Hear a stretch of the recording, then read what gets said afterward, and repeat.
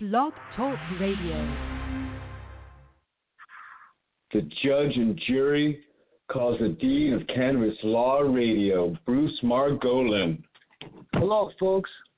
Welcome to the first show on the Dean of Cannabis Law Radio, and I hope I can stand up to that title, and I believe I can, because not only am I down for the cause, I'm also very talented, shall we say, and experienced criminal defense attorney.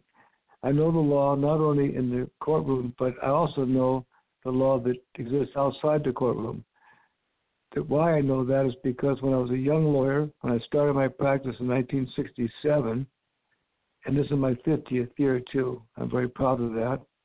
And by the way, I've defended more marijuana cases than any lawyer in the United States of America, and I've done that continuously almost every year in my practice, except when I was in India. That's another story. And by the way, you know, one of my favorite things is talking about myself, so this is very enjoyable, but I do hope that we'll all be able to communicate and, make this a two-way, deal. There's nothing like the tango. It takes two to tango, right? And I need your energy.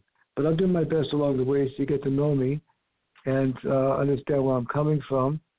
And maybe that'll, spike you up to say, I'd like to say a few words to that guy. That's what I'm hoping for, okay? Now, not because I need to hear that you're out there so much, but it's that the energy I get from people when they give me that kind of little conversation, even though it goes through the wires and the super space, God only knows how we're getting to talk to each other like this. I guess the scientists do, but we know it's just magic. They're fooling us. Anyway, let's go back to the conversation here. With the Dean of Cannabis Law Radio. We call it that because what I'm going to talk about here is the law and outside the law, the politics of pot. And I was talking about when I first became a lawyer. I'll go back to that now. I was a young lawyer at 25 years old. I'd been on my own since I was 19. My father passed on when I was young. My mother was still around, but, I took care of myself. And I worked my way through law school. And I wasn't much of a talker, a smoker, a midnight joker at that time. Matter of fact, I don't think I got stoned until I was in law school, about 23 years old.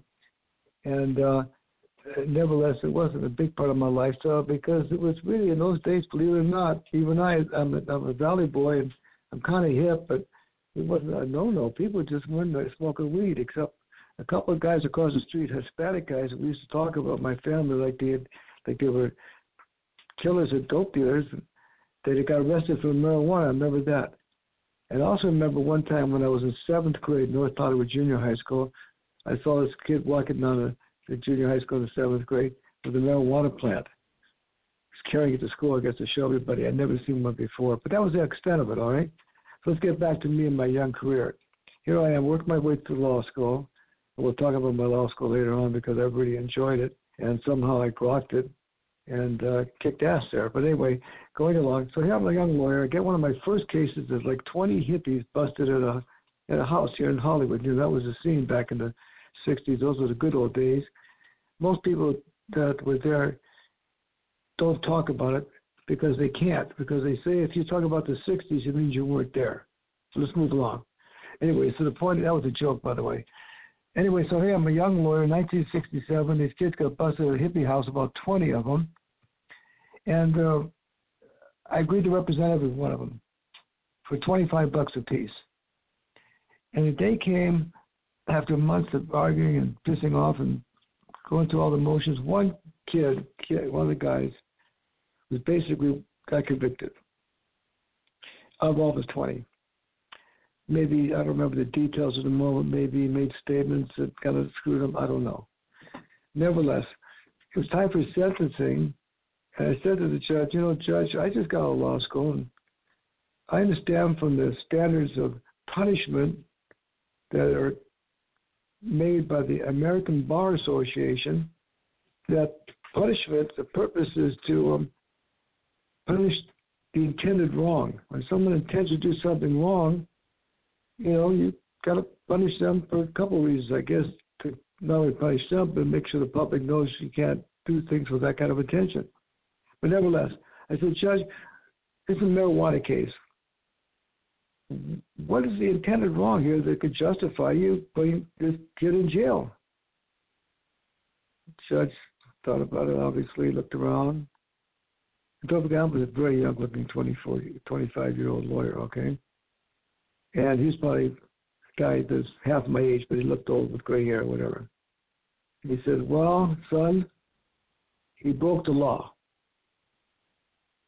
I said, uh-oh, I'm not going to be able to fix this problem in the courtroom. I don't care how many freaking cases I'm going to win, okay? And let me tell you, I went on to win a lot of cases. I got to tell you, I'll tell you those stories later. It's a special time. But anyway, beyond that, so at that point, I said, boy, I better get outside the courtroom and do something about this, because this ain't going to happen, even though how good a lawyer I might be or how many cases I might beat. And I started an organization. Well, I was walking back to my office, and I was down at the Statler Hilton Hotel at that time in downtown Los Angeles. Shared an office with one of my guys from high school that went to law school with me, went to service. So he gave me this office with his cousins. It was a very nice office in the Statler Hilton Hotel. Yeah, a little cubby corner. Anyways, I went back to my office and walked across the parking lot, and I'm thinking NAACP, the National Association for the Advancement of Colored People. It still exists. People are still down for that in NAACP. I guess colored people, I kind of think that's a nice term myself. I don't know, it's black and white and pink and oranges. I'm not getting it, you know. I don't colored people, but I guess colored people is too ambiguous. Is black not ambiguous? It's ridiculous, but we'll move along with that, all right? Nevertheless, I'm thinking about legalizing marijuana, and I come up with an acronym for that purpose. Campaign Advocating the Abolition of the Marijuana Prohibition. CAMP. CAAMP. I wanted to match NAACP, you know. I changed it later on, leaving out one of the A's and call it the Campaign Advocating the Marijuana, you know, Campaign Against the Marijuana Prohibition. And that little organization kind of took fire around the country. Many other little chapters opened up in Florida and other places. And we had a real cool little truck. We drive around with a big weed on the outside of it. Now, I myself, I never brought that kind of stuff into the courtroom. I always dressed nicely, wear a suit and tie, talk respectful, because I knew if I was going to represent a cause like that, I had a personal responsibility to do it in a mature, respectful way.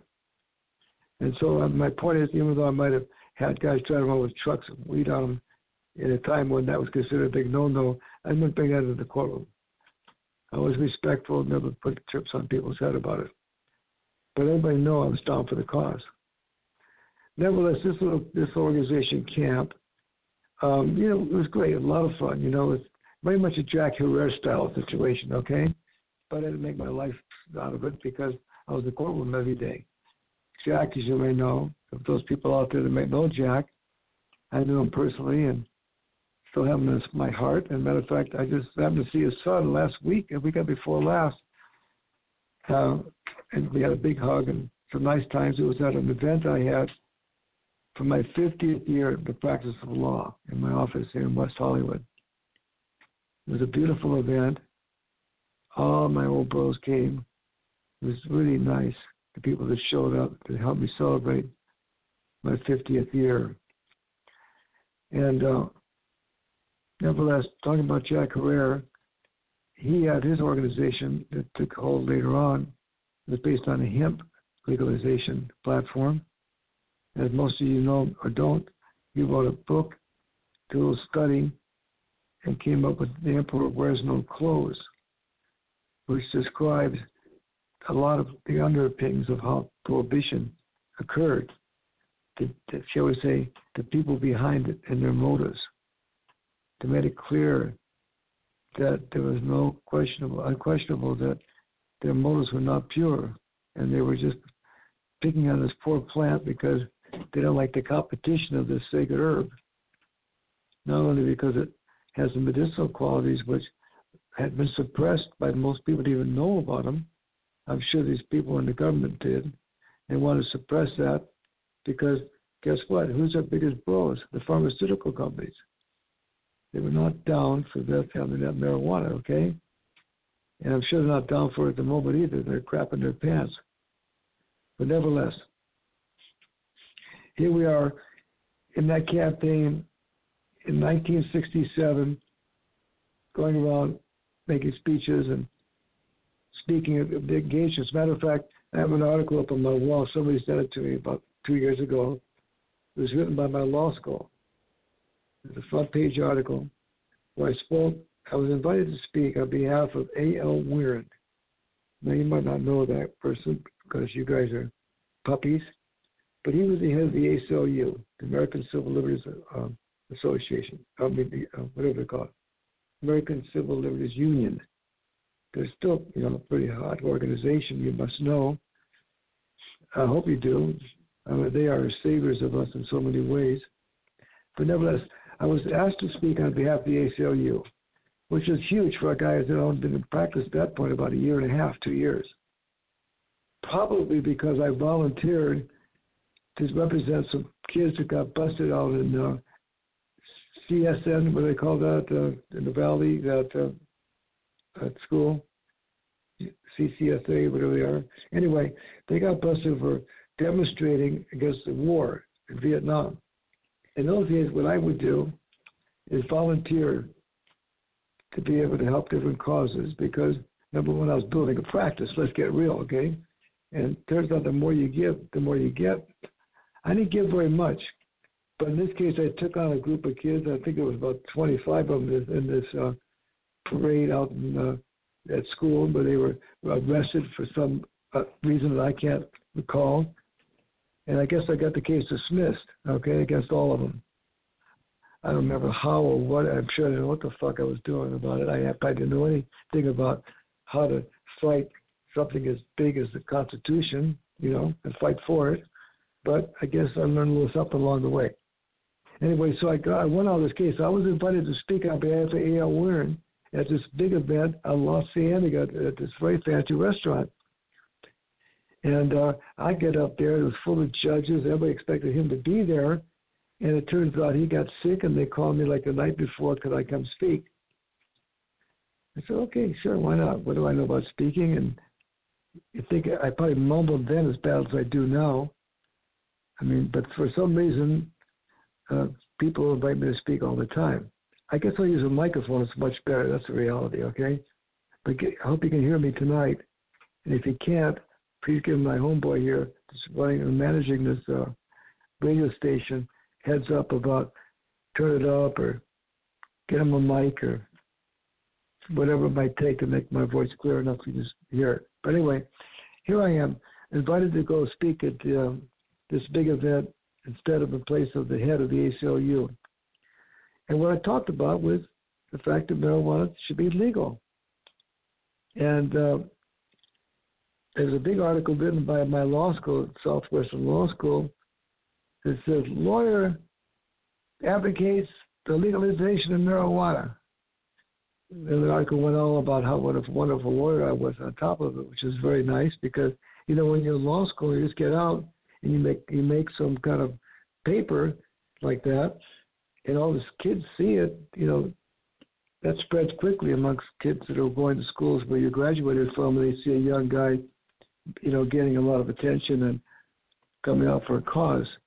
And so that was the first time that there was really any public recognition of this organization. And I talked about the legalization of marijuana in very many, many platforms over the years. I'm giving you the backstory because I trust we're going to have a lot of opportunities to speak about the whole story. And if you miss it, don't worry, my memoirs are being worked on right now, okay? So if you tune in late, you can get the book. And it's being recorded. It's being recorded? Yeah. Oh, my God, this is golden. Anyway, so here we are, about 26 years old now, maybe. And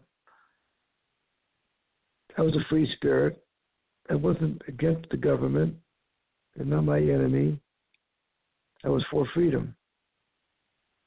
And because I was on my own and didn't have any obligations really except to myself to take care of myself, and not that I was a hippie, but I liked the freedom of the lifestyle. I always wanted to be a hippie, but I don't think I've ever made it because you have to really let go and let God, and I'm still holding on to my desires to practice the law and all that, maybe. I could be a hippie lawyer. Matter of fact, I remember one guy was a hippie lawyer. He was in Venice in those days. He had real long hair and a long beard. I admired him a lot. Another guy was in law school. Well, this is the trip, okay? This guy had long hair, which was unusual in those days. And during the summer, he wore all white clothes. And in the winter, he wore all black clothes, the same outfits, over and over again. Every time I saw him there, the whole freaking time. He was ahead of me, like a year. I admired this guy because he had this long hair, and he was down for this kind of lifestyle. Turned out I saw him getting sworn in for the bar, and sure enough, guess what he was wearing? A freaking suit and tie. Broke my whole spirit. I thought, this guy is copping out on the whole scene. But I didn't cop out. That's my story. I love the people that came into my life as a result of my participation in the legalization of marijuana. Not only did they come in my life because of that activity, because they came to me to represent them. And at that time, when I got out of law school, I was a very good law student. I was very on top of my game when it came to constitutional law, and I really want to be a defense lawyer, no question about it. And I had not been a good student before I went to law school. I went to Valley College, barely got through with a 2.2 average, okay? I struggled through high school, and I really didn't focus. I love learning, though. As a matter of fact, before I left Valley College, they did an aptitude test. They suggested an aptitude test. And you know what? These schools may be on their game, because guess what they suggested I should be in the future? A disc jockey. Now, I told my counselor, Dr. Korn, about my ambitions, okay? Let me give you a backstory on this Dr. Korn, okay? The first day of class, or sometime in the beginning of it, he walked into the courtroom, and he was a teacher that was about teaching writing, something like that, reading. I don't know what the hell it was. I couldn't read or write, so I didn't know what the freaking class was about. And he walks in the courtroom. He walks into the classroom. He's got a book in his hands. He starts ripping out the pages, throwing the book against the wall, kicking it, spitting at it, every other gross thing you could think you could do with that book, okay? And he gave a lecture how just because it's written doesn't make it sacred. That was a very good way to express that, and I really appreciated that, because let me tell you, this whole world's built on bullshit, okay? One guy makes it up, next guy writes it down, and next thing it becomes the God's gospel, okay? I mean, it's such bullshit. I'm seeing it because I get interviewed all the time on these different kinds of newspaper people, okay, or for other things. And by the time it comes out, based on the writer and the editor, there could be three other people start talking about. It just causes you. And then it becomes a real peacock set. They say, oh, that's what's about this guy, that's this guy, this is this guy, this is this guy, Over and over again, people repeat the same stuff. In my case, because I'm blessed, what they picked up about who I am is, as of late, like a wildfire, okay? People just think I'm the dog of dogs because they think I'm the guy, okay? I'm going to tell you my backstory to see how much of the guy I really am. I was just trying to make a buck between you and me, okay? I was a young, looking to make some dollars and have a career and have a practice. But again, I was getting back to the fact that what was so wonderful about these times were these people I was representing, because they turned me on to the philosophy of dharmic path.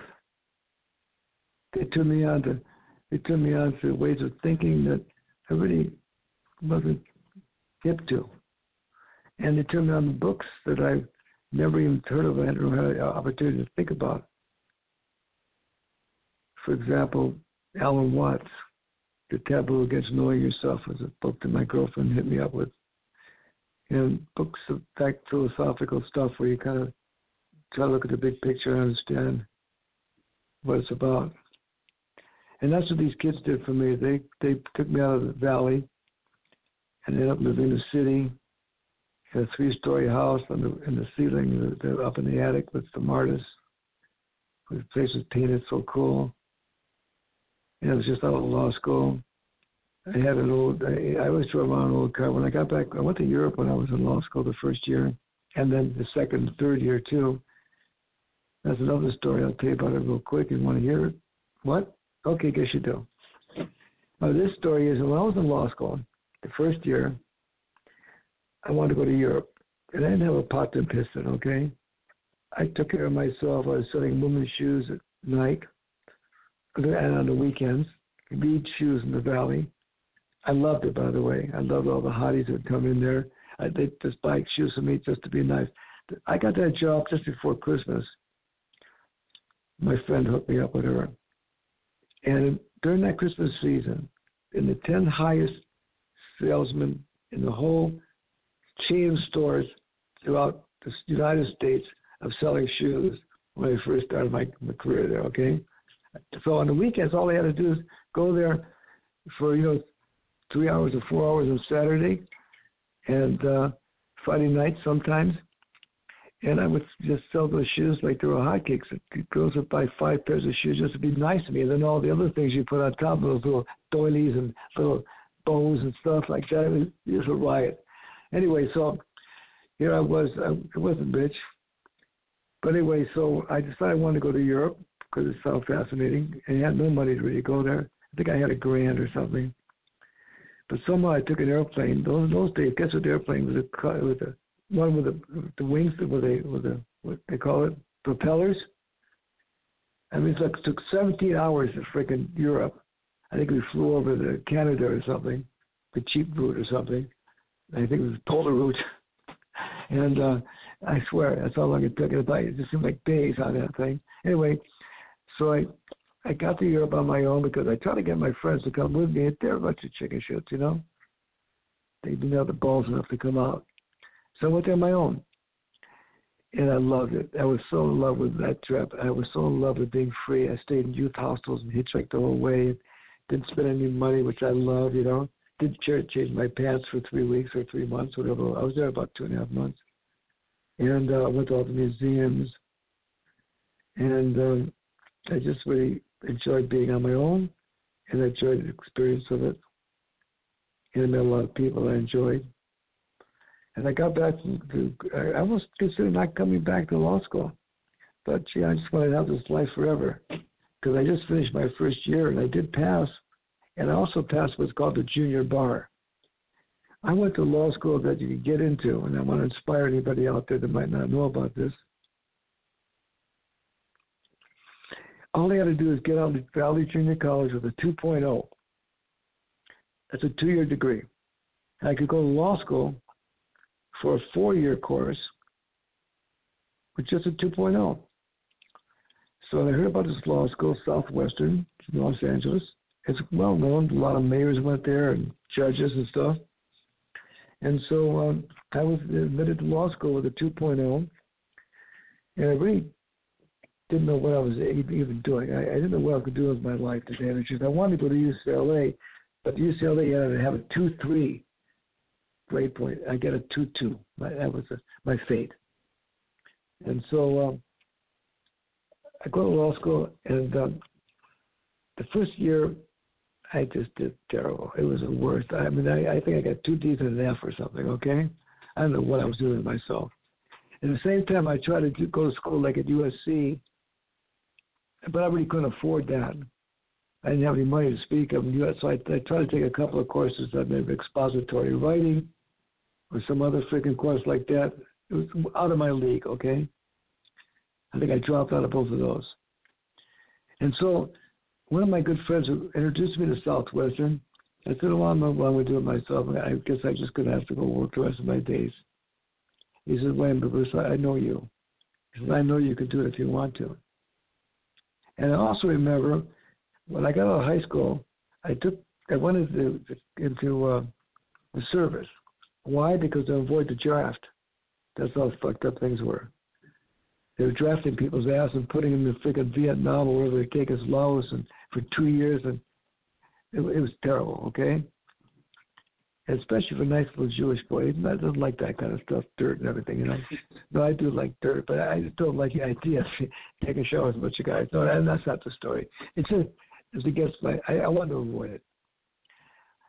Notwithstanding the fact that my father, may I tell you about my father for a moment, because the backstory I think you'll appreciate later on. My father was a DI in the Marines. A DI is the most kick-ass guy you could imagine, okay? Those are the drill instructors. Those are the people responsible for setting these poor kids like myself at 17 years old to go do battle. In like 6 weeks. They got 6 weeks to kick their ass and change who they are. That was my father. But by the time he had me, after being a tough guy his whole life, a nice tough guy, by the time he got to me, he just loved my ass. It was just so kind to me. And he was no longer making me, stand at attention for 3 hours or do a whole bunch of push-ups. He did actually make me stand up whenever I see a freaking American flag on the television. I mean, that was our storyline. If we saw this American flag, all my brothers and I, which had 3 of us together, had to salute and stand while the freaking flag was on the screen of TV.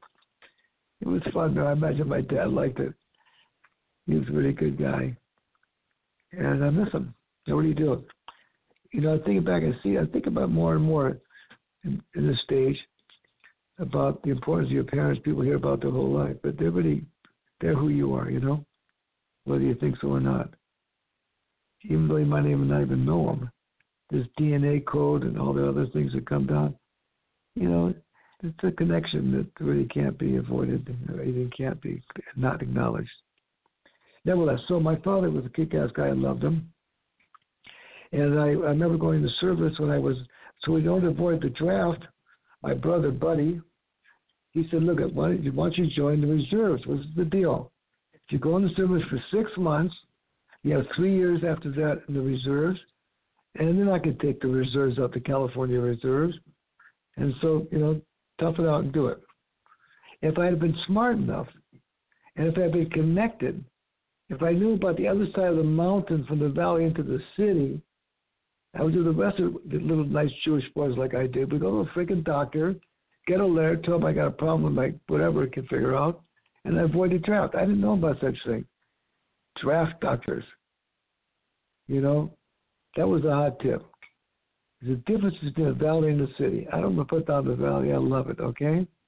Although I do say that I know how I got out of the valley. You want to know? I climbed over a Kmart and escaped. That's how I got out. Nevertheless, the point is that I didn't know about avoiding the draft. So I went in at 17 freaking years old. We're getting back to this whole story here. When I went into the Army, I saw some young guys that were the friggin' lieutenants. And they weren't much more than anybody else. Most of them were even younger. I said, what the fuck's going on here? How do these guys get to be lieutenants? The rest of us just peons. And guess what I found out? 4 years of college after high school.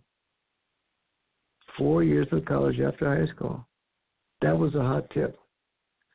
Especially if you want to go to ROTC and have it all worked out, you could take the ROTC courses in high school, and you go in as a lieutenant. My older brother, which I'll talk about later because it's kind of painful, he went to UCLA. Probably the first one in the generations of my family. They were so proud of him. He went to UCLA and he took the ROTC course. And he was going to go in the Marines, and not the Marines, into the Army as a lieutenant. And so kind of a sad thing happened at that point. It's really hard for me to still talk about it to this day. Remember, he passed on. It was a big blow. But nevertheless, that's a lot of my backstory, and a lot of what makes me so intent on trying to understand the meaning of life. So what happened here is I told you I went to Europe. Now I was in law school. I realized that the difference between enlisted men and college kids was that they had education. So my friend said, "Look, Bruce, I know you're smart. You can do it." And I said, "You know what? I'm going to tell myself that either I'm going to do it. If I don't do it, it's not because I didn't try." And let me tell you something. My backstory is this. I was very proud of the fact that I control myself and my thoughts and my desires. It first started when I was 5 years old. I was turning 5 years old, and I remember it was my birthday. Actually, we were living in a trailer then. We came back from the East Coast to live in California in a trailer. And so what happens is that while we're living in a trailer, there was a party put on for my birthday. And that party was my 5-year-old birthday party. And I remember, I remember saying to myself, "Gee, I'm 5 years old. This is freaking big. I'm like grown up. You know what I'm going to do? I'm going to do something that I haven't been able to do before. And it's something I was really attached to. I'm going to give it up." It was called sucking my thumb. I really love sucking my thumb, but I knew I was now 5 years old and I should stop. And I was able to stop. And that was a big lesson for me. And the second one in my philosophy and my character was when I was 9 years old. I wanted to train very badly for the holidays, Christmas or Hanukkah. And although we don't celebrate Christmas, but who can avoid the excitement and fun of it and the charm of it? But anyway, it was one of the holidays. It was that holiday, and I wanted to train very bad. I elected to train, and my father more or less told me he was going to get it for me. But at that time, we were living out in Palmdale area, and it was a very long trip to go to the city. And so it turned out the time came when it was like the holiday event, and I was supposed to get my gift. And sure enough, it didn't come. And I remember that night saying to myself, well, what do I need to train for, really? And the train was just go around the track. I'll probably get bored with it in half an hour. Train. I don't need to train. I could let go of it. And I did, just like I stopped sucking my thumb when I was 5 years old. That doesn't sound like a big deal. But then guess what? The train came the next day. My father brought it from the city. And you know what? I'd already changed my mind about wanting that train. I realized that it was all my own thinking that could make this desire go away. And therefore, I knew I was capable of doing things I really wanted to do, like what I've done throughout my career. And so it came time to go back to law school. And I said to myself, as I alluded to earlier, that I'm going to make up my mind if I don't do this, it's because I'm just a failure. I'm not going to cop out. So they let me back into school. I don't know why they did. I don't know why they didn't throw me out and say, "You're just not a good law student," but they did. And so one of the first courses I took in law school was torts. And that law school teacher was named Beverly Rubens. She had been a police officer and then went to law school herself at night and became a law professor. She was very thin, skinny, not pretty, but the words that came out of her mouth were like golden. She would teach you the law in a way that made it come alive. For example, just recently, my son got into UCLA law. I'll brag about him in a few minutes. I could go on the whole show bragging about my children because they're fabulous, okay? They've all gone to Ivy League schools and all that garbage. Anyway, at least Berkeley, they all went to Berkeley. Two of them went to Columbia. One went to Harvard Law School. The other one went to UCLA. He's in UCLA right now. Anyway, I went to Mickey Mouse schools all the way, okay, guys?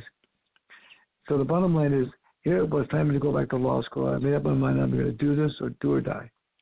And I had this teacher, Beverly Rubin, so we could describe the law of ways that made it come alive. And also very exciting. For example, in real property law, you know, they tell you about fiefdoms and fiefdoms and the dividing property and all that. She described it.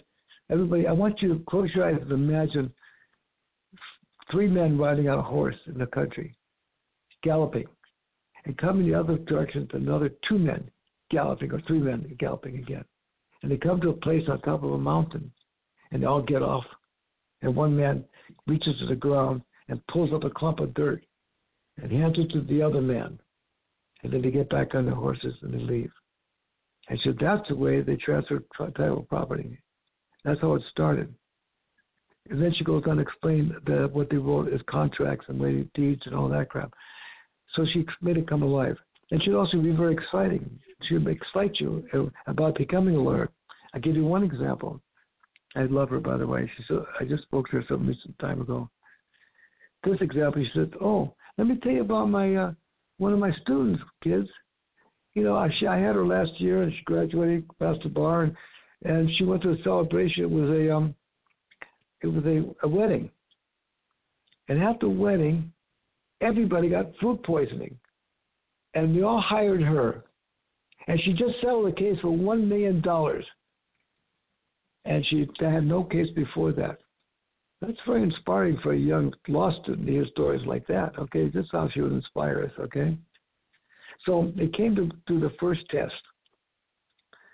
And this test was about torts, and they would ask you questions about how facts fit into the law, and you're supposed to explain the law and the facts. As a matter of fact, this particular teacher, and I'll explain to you more about her, Beverly Rubin, she created an approach towards law school called of course, taking tests called IRAC, I-R-A-C. She invented this approach, how to take tests on the bar exam, etc. As a matter of fact, this approach is being used all over the country currently to every school in the nation, just about. Almost. Some of them call it a little something different, but hers is very clear. The first thing you do when you see a question, you find out what the issue is. Did this guy commit a robbery? That's the question. It's so usually the facts behind the questions. You know, they give you a storyline. So you say, did he commit a robbery? And so then you say the issue. Then you say the rule. The rule of law is robbery is the unlawful, unconsented to taking the property of another with force or violence. And then you apply the facts that you got, the application, I-R-A-C, the application of those facts to the law. And then you come to a conclusion. And so in that way, she also taught that the application is the most important thing. They want to see how you're going to consider the facts, how you're going to analyze the facts, how you compare the facts, how the different ways that you could look at the facts. That's the analyzation. So she was a very good teacher. She went out later on to open her own law school. And the first test was going to be given back to us as to how we did. I have to admit that I knew about some of her thinking, because I got to law school every day with a group of guys who drive from the valley, and along the way they would kind of give me heads up and teach me. You know, they put me under their wing. They were like 2 years ahead of me or 3 years ahead of me, something like that. And they gave me a lot of hot tips along the way.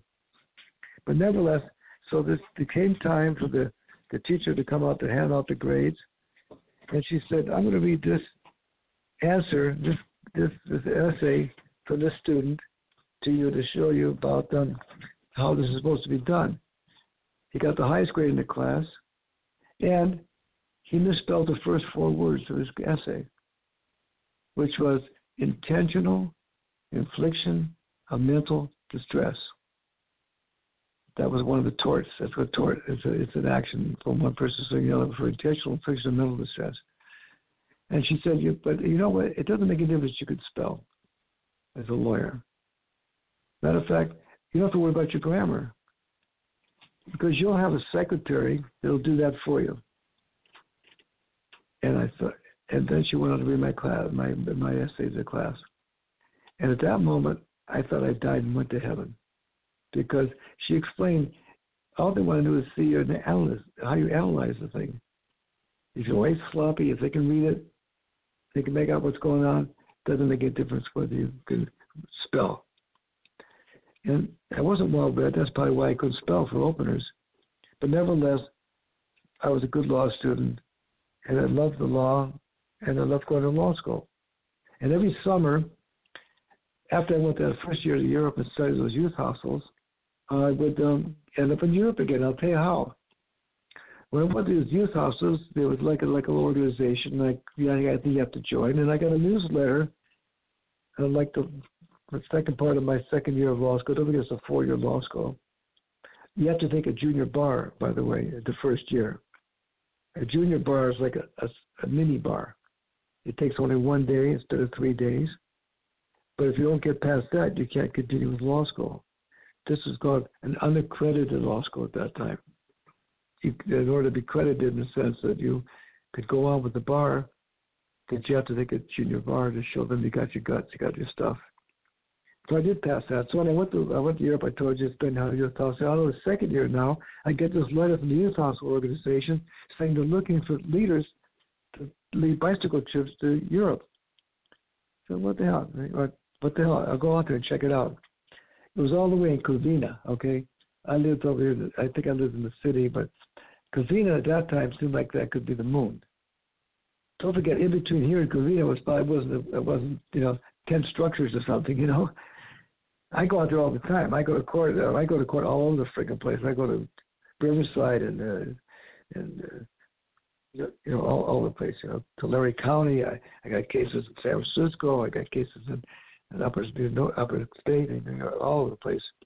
Anyway, that's the point. The point is, in those days, on the weekend, I'd drive out to West Covina. It was kind of nuts, but I went. And so I got there, and about 50 people were there, and most of them were teachers, okay? I guess applying for this opportunity to lead trips to Europe on bicycle. It's called, bicycle youth hostel trips. And for some reason, all those 50 people, me being the only one who was not a teacher, I was selected to see if I could qualify, and I was one of 5 people. So in order to get past the first selection, you had to kind of spend a weekend with the one that kind of supervised things. She was a very cool girl. And in Hemet, California. And they would kind of test your personality. One thing you had to do is you had to friggin' ride your bicycle from Hemet to Idlewild. Now, between you and me, I didn't even know how to friggin' ride a 10-speed bicycle, okay? I had to try to fake it because that's what youth officers did, I guess. I hitchhiked, But nevertheless, I pushed that bicycle all the way up the hill. And I remember when we had a campfire, and this woman talked about who we were and what she thought of us. And you know what she said? She thought I was brash. It kind of hurt my feelings. But I guess it's one way to describe my personality in those days. I don't know. I was very forthcoming, I suppose. And but nevertheless, I was selected. And I was offered the opportunity to take 10 kids to Europe on bicycle. We would bike from London to the top of France and fly from France all the way down to Paris, and Paris all the way down to lower parts of France, and then we go across to Switzerland and Germany, and I think we rented a boat. I took a boat up the canals in Holland. And it was all paid for by this freaking American Youth Hostel Association. It was just fantastic. I loved it. I hit on a couple of these girls. It was really nice, too. That was nice. And it was great because it didn't cost you anything and I didn't have any money anyway. So I got to do that in 2 summers. I don't know why I brought this up at the moment myself. So this is a storyline. But then here I'm back in law school, and I get past the first year. I get past the second year. And I've got past the whole trip, the whole 4 years. and it's time to take the bar. And let me explain something to you, okay? These law schools, I don't know why one's different than the other. Why does some get much better results on the bar than others? Maybe it's the quality of students that they pick to go to law school, you know? They know how to study, they show their stuff, whatever. My law school passed about 35%, okay? Which is not a lot of percentage to say you have to put 4 years in and hope you're going to pass, right? However, I took that bar, and it was, of course, by the way, before I took the bar, I was grading for Beverly Rubens for her bar association, her bar preparation course. I was grading books for her, and I was taking the bar review course. And even though I went to Southwestern, and everybody in this bar review course went from all of the schools all over the country, and there were 750 of them, okay? I had the second highest grades in that law school bar review course. And the first guy that had the highest was number 2 at Harvard. Now, I don't know. The bottom line is I probably read this stuff over and over again. All I did is read the friggin' former bar review questions that they did before. I just studied. And I played a lot too, but I studied. Anyway, so my point is I passed the bar the first time. And I was very pleased about that, you can imagine. I was so excited about whether I passed or not. Guess what? In those days, you couldn't find out if you passed the bar until maybe the next day you get the newspaper. There was no internet or bullshit like that. There was no access to stuff. So what I did is I took one of my girlfriends at that time, and I liked a lot. She was a lot of fun. We went to San Francisco. I probably hitchhiked up there to get the newspaper. The San Francisco Chronicle would come out like at 2 o'clock in the morning. So they get the news for the next day. And so I got the paper and we sat down at this table, and sure enough, there was my name on that passage list. And I jumped up and kissed the waitress. I got to piss my girlfriend off. Anyway, I was very happy. And it was kind of unbelievable to me because I never expected to really accomplish that. But I wanted to. You know, my father one time said to me he wanted me to be a lawyer. And I wanted to be a lawyer too. But I kind of felt I couldn't do it, you know. And I made some snide remark to him about, you know, it's probably because you just want, I hate to even say it hurts my feelings to say it, a feather in your cap. And I could see you got hurt by that. And I can't believe I used that terminology. I'm talking I was maybe 16 years old. I'm embarrassed to even talk about it. It's even disrespectful of my father. But I guess I did become a lawyer. And I think my father would be proud of me. He was a Marine. You know, he said, and I talked about this earlier. He says he was a Marine when the ships were made of wood and the men were made of iron. That's how long ago that was. Anyway, so I honor my father. And my brother also, Ralph, the one that I told you about that was in UCLA, about ready to go into service. He was studying to be a lawyer too. That was his ambition. And so I guess it was something I really hoped I could do somehow, some way. And the backstory was, remember that professor I talked about, Dr. Korn, who threw the books all over the ground? Anyway, he was also my counselor in junior college. And I told him I wanted to be a lawyer. You know what he said? He laughed. He said, "You've been lucky to get out of junior college." Can you believe that? So you got to be careful who you listen to, you know? And sometimes the ones that think they know the most, and maybe like that Dr. Korn, act like he was so in control and so hip.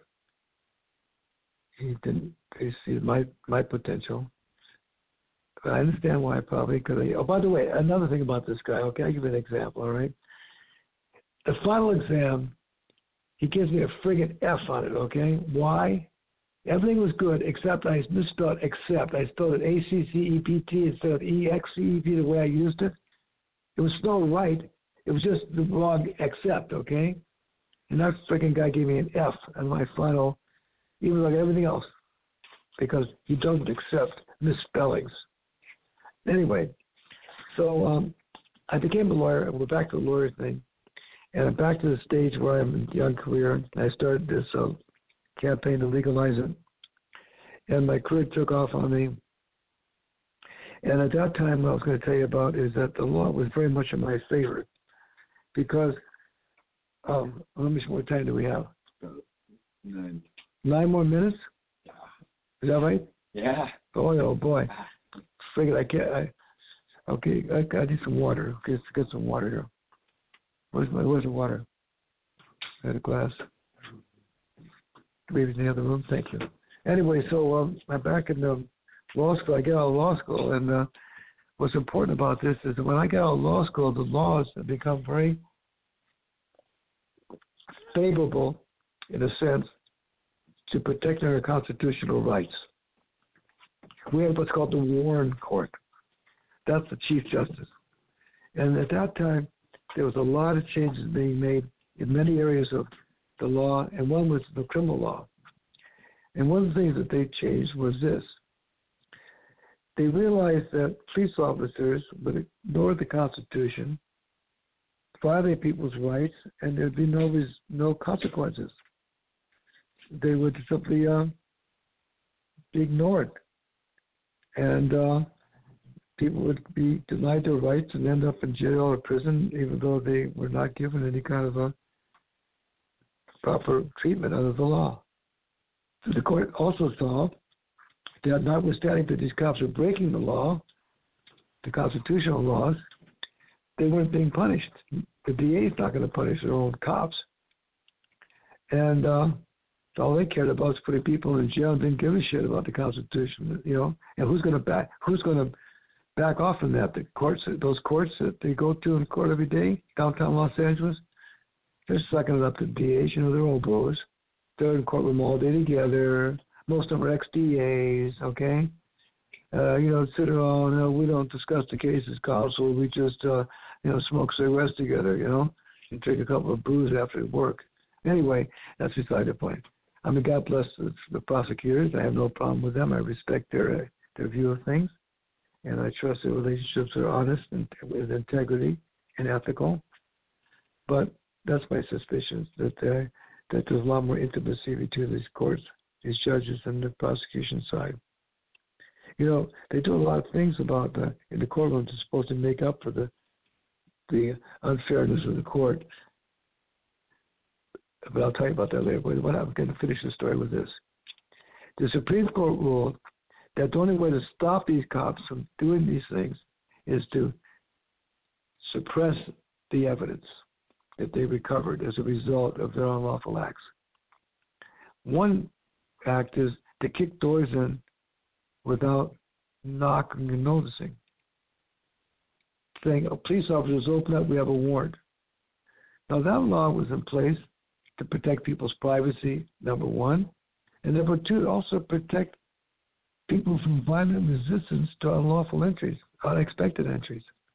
Some of them lose the door, they kick in the door, you fucking want to shoot them or whatever, So the law was in place not only to protect innocent people that might be in the midst of these violent ways to defend against somebody breaking your house, but also to protect the police officers from them getting hurt, and like I say, innocent people are bystanders. So they're supposed to knock notice. And so the court said, we're going to suppress the evidence if they don't if they don't follow the Constitution.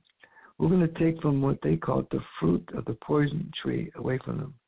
Take the fruit away from them. The fruit is the conviction. The fruit is seeing people go to jail.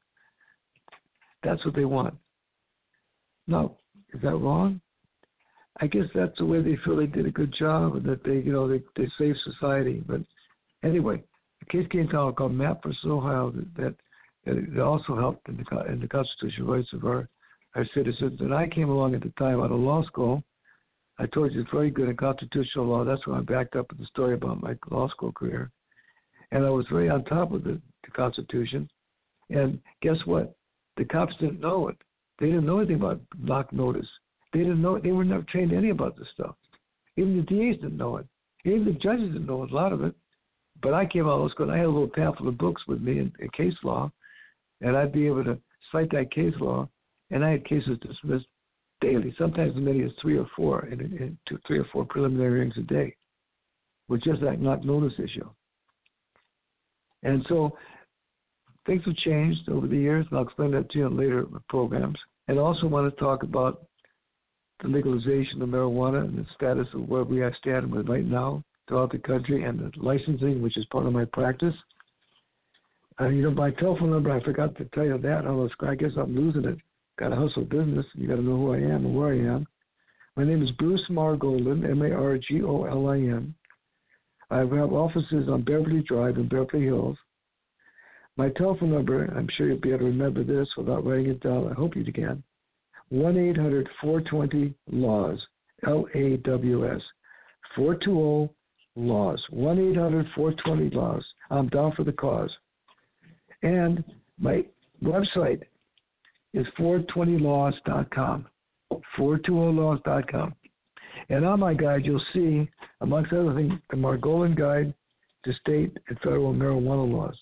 By the way, my new 2017 is going to say the Margolin Guide to State and Federal Cannabis Laws, because we're calling it, that's the proper term. Anyway, you'll get my guide online. Check it out. Just scroll down to the green booklet from 2016. My 2017 will be coming out soon. This is my 21st anniversary of my guide. It's used by all my bros, the courts, a lot of lawyers. They come up to me all the time saying, thank you for that guide, because it tells a story in a way that people can understand it. Explains the cases that have come down to the Court of Appeals and medical marijuana law cases. It explains almost everything you need to know, including your constitutional rights, including the new laws as licensing right now under AB 266 and Prop 64. It's a hot tip, okay? 420laws.com. I hope to talk to you guys again. I hope next time I get on this thing that you will hit me up. I don't know if anybody called in or not. I'm not privy to that. If they have, I don't think my director wanted me to get involved with it at the moment because I was so hot tonight. He didn't want to break my thing. And so I think I got a couple of minutes left. So I want to talk about one final thing that I want people to remember. When people say it's medical, that's beautiful, and it's totally medical. Herb is sacred, it's medical, no question. It can help people in so many ways. When they say it's recreational, though, I think they're missing the point. It gets you high, is what weed does. And high is a higher state of awareness and consciousness. And so high is a mental state, and therefore I think the better term would be spiritual, medical and spiritual. And so I want to talk a lot about that in the future, what people's thoughts are about that. And I also want to give you one more hot tip, okay? My new website and my thing, 420yoga.com, 420yoga.com. Check it out. I'm trying to bring this to the public. I love yoga, by the way. I'm a yogi. I've been a yogi for 50 years. I'm down for the oming. I'm down for the asana. And I'm down for practicing law. So call me if you need me. I'm here for you. 1-800-420-LAWS. 1-800-420-LAWS.com. Bruce Margolin. I'm down for the cause. And come back and listen to the Dean of Cannabis Law Radio, hosted by attorney Bruce Margolin, 50 years, your marijuana advocate for the change of the laws. And watch it out, Alice B. Toklas. Matter of fact, I have her book in my hand, and we're going to review some of who she is and why she's so famous. Thank you for listening. God bless America. Praise the sacred herb, and Om out. Om.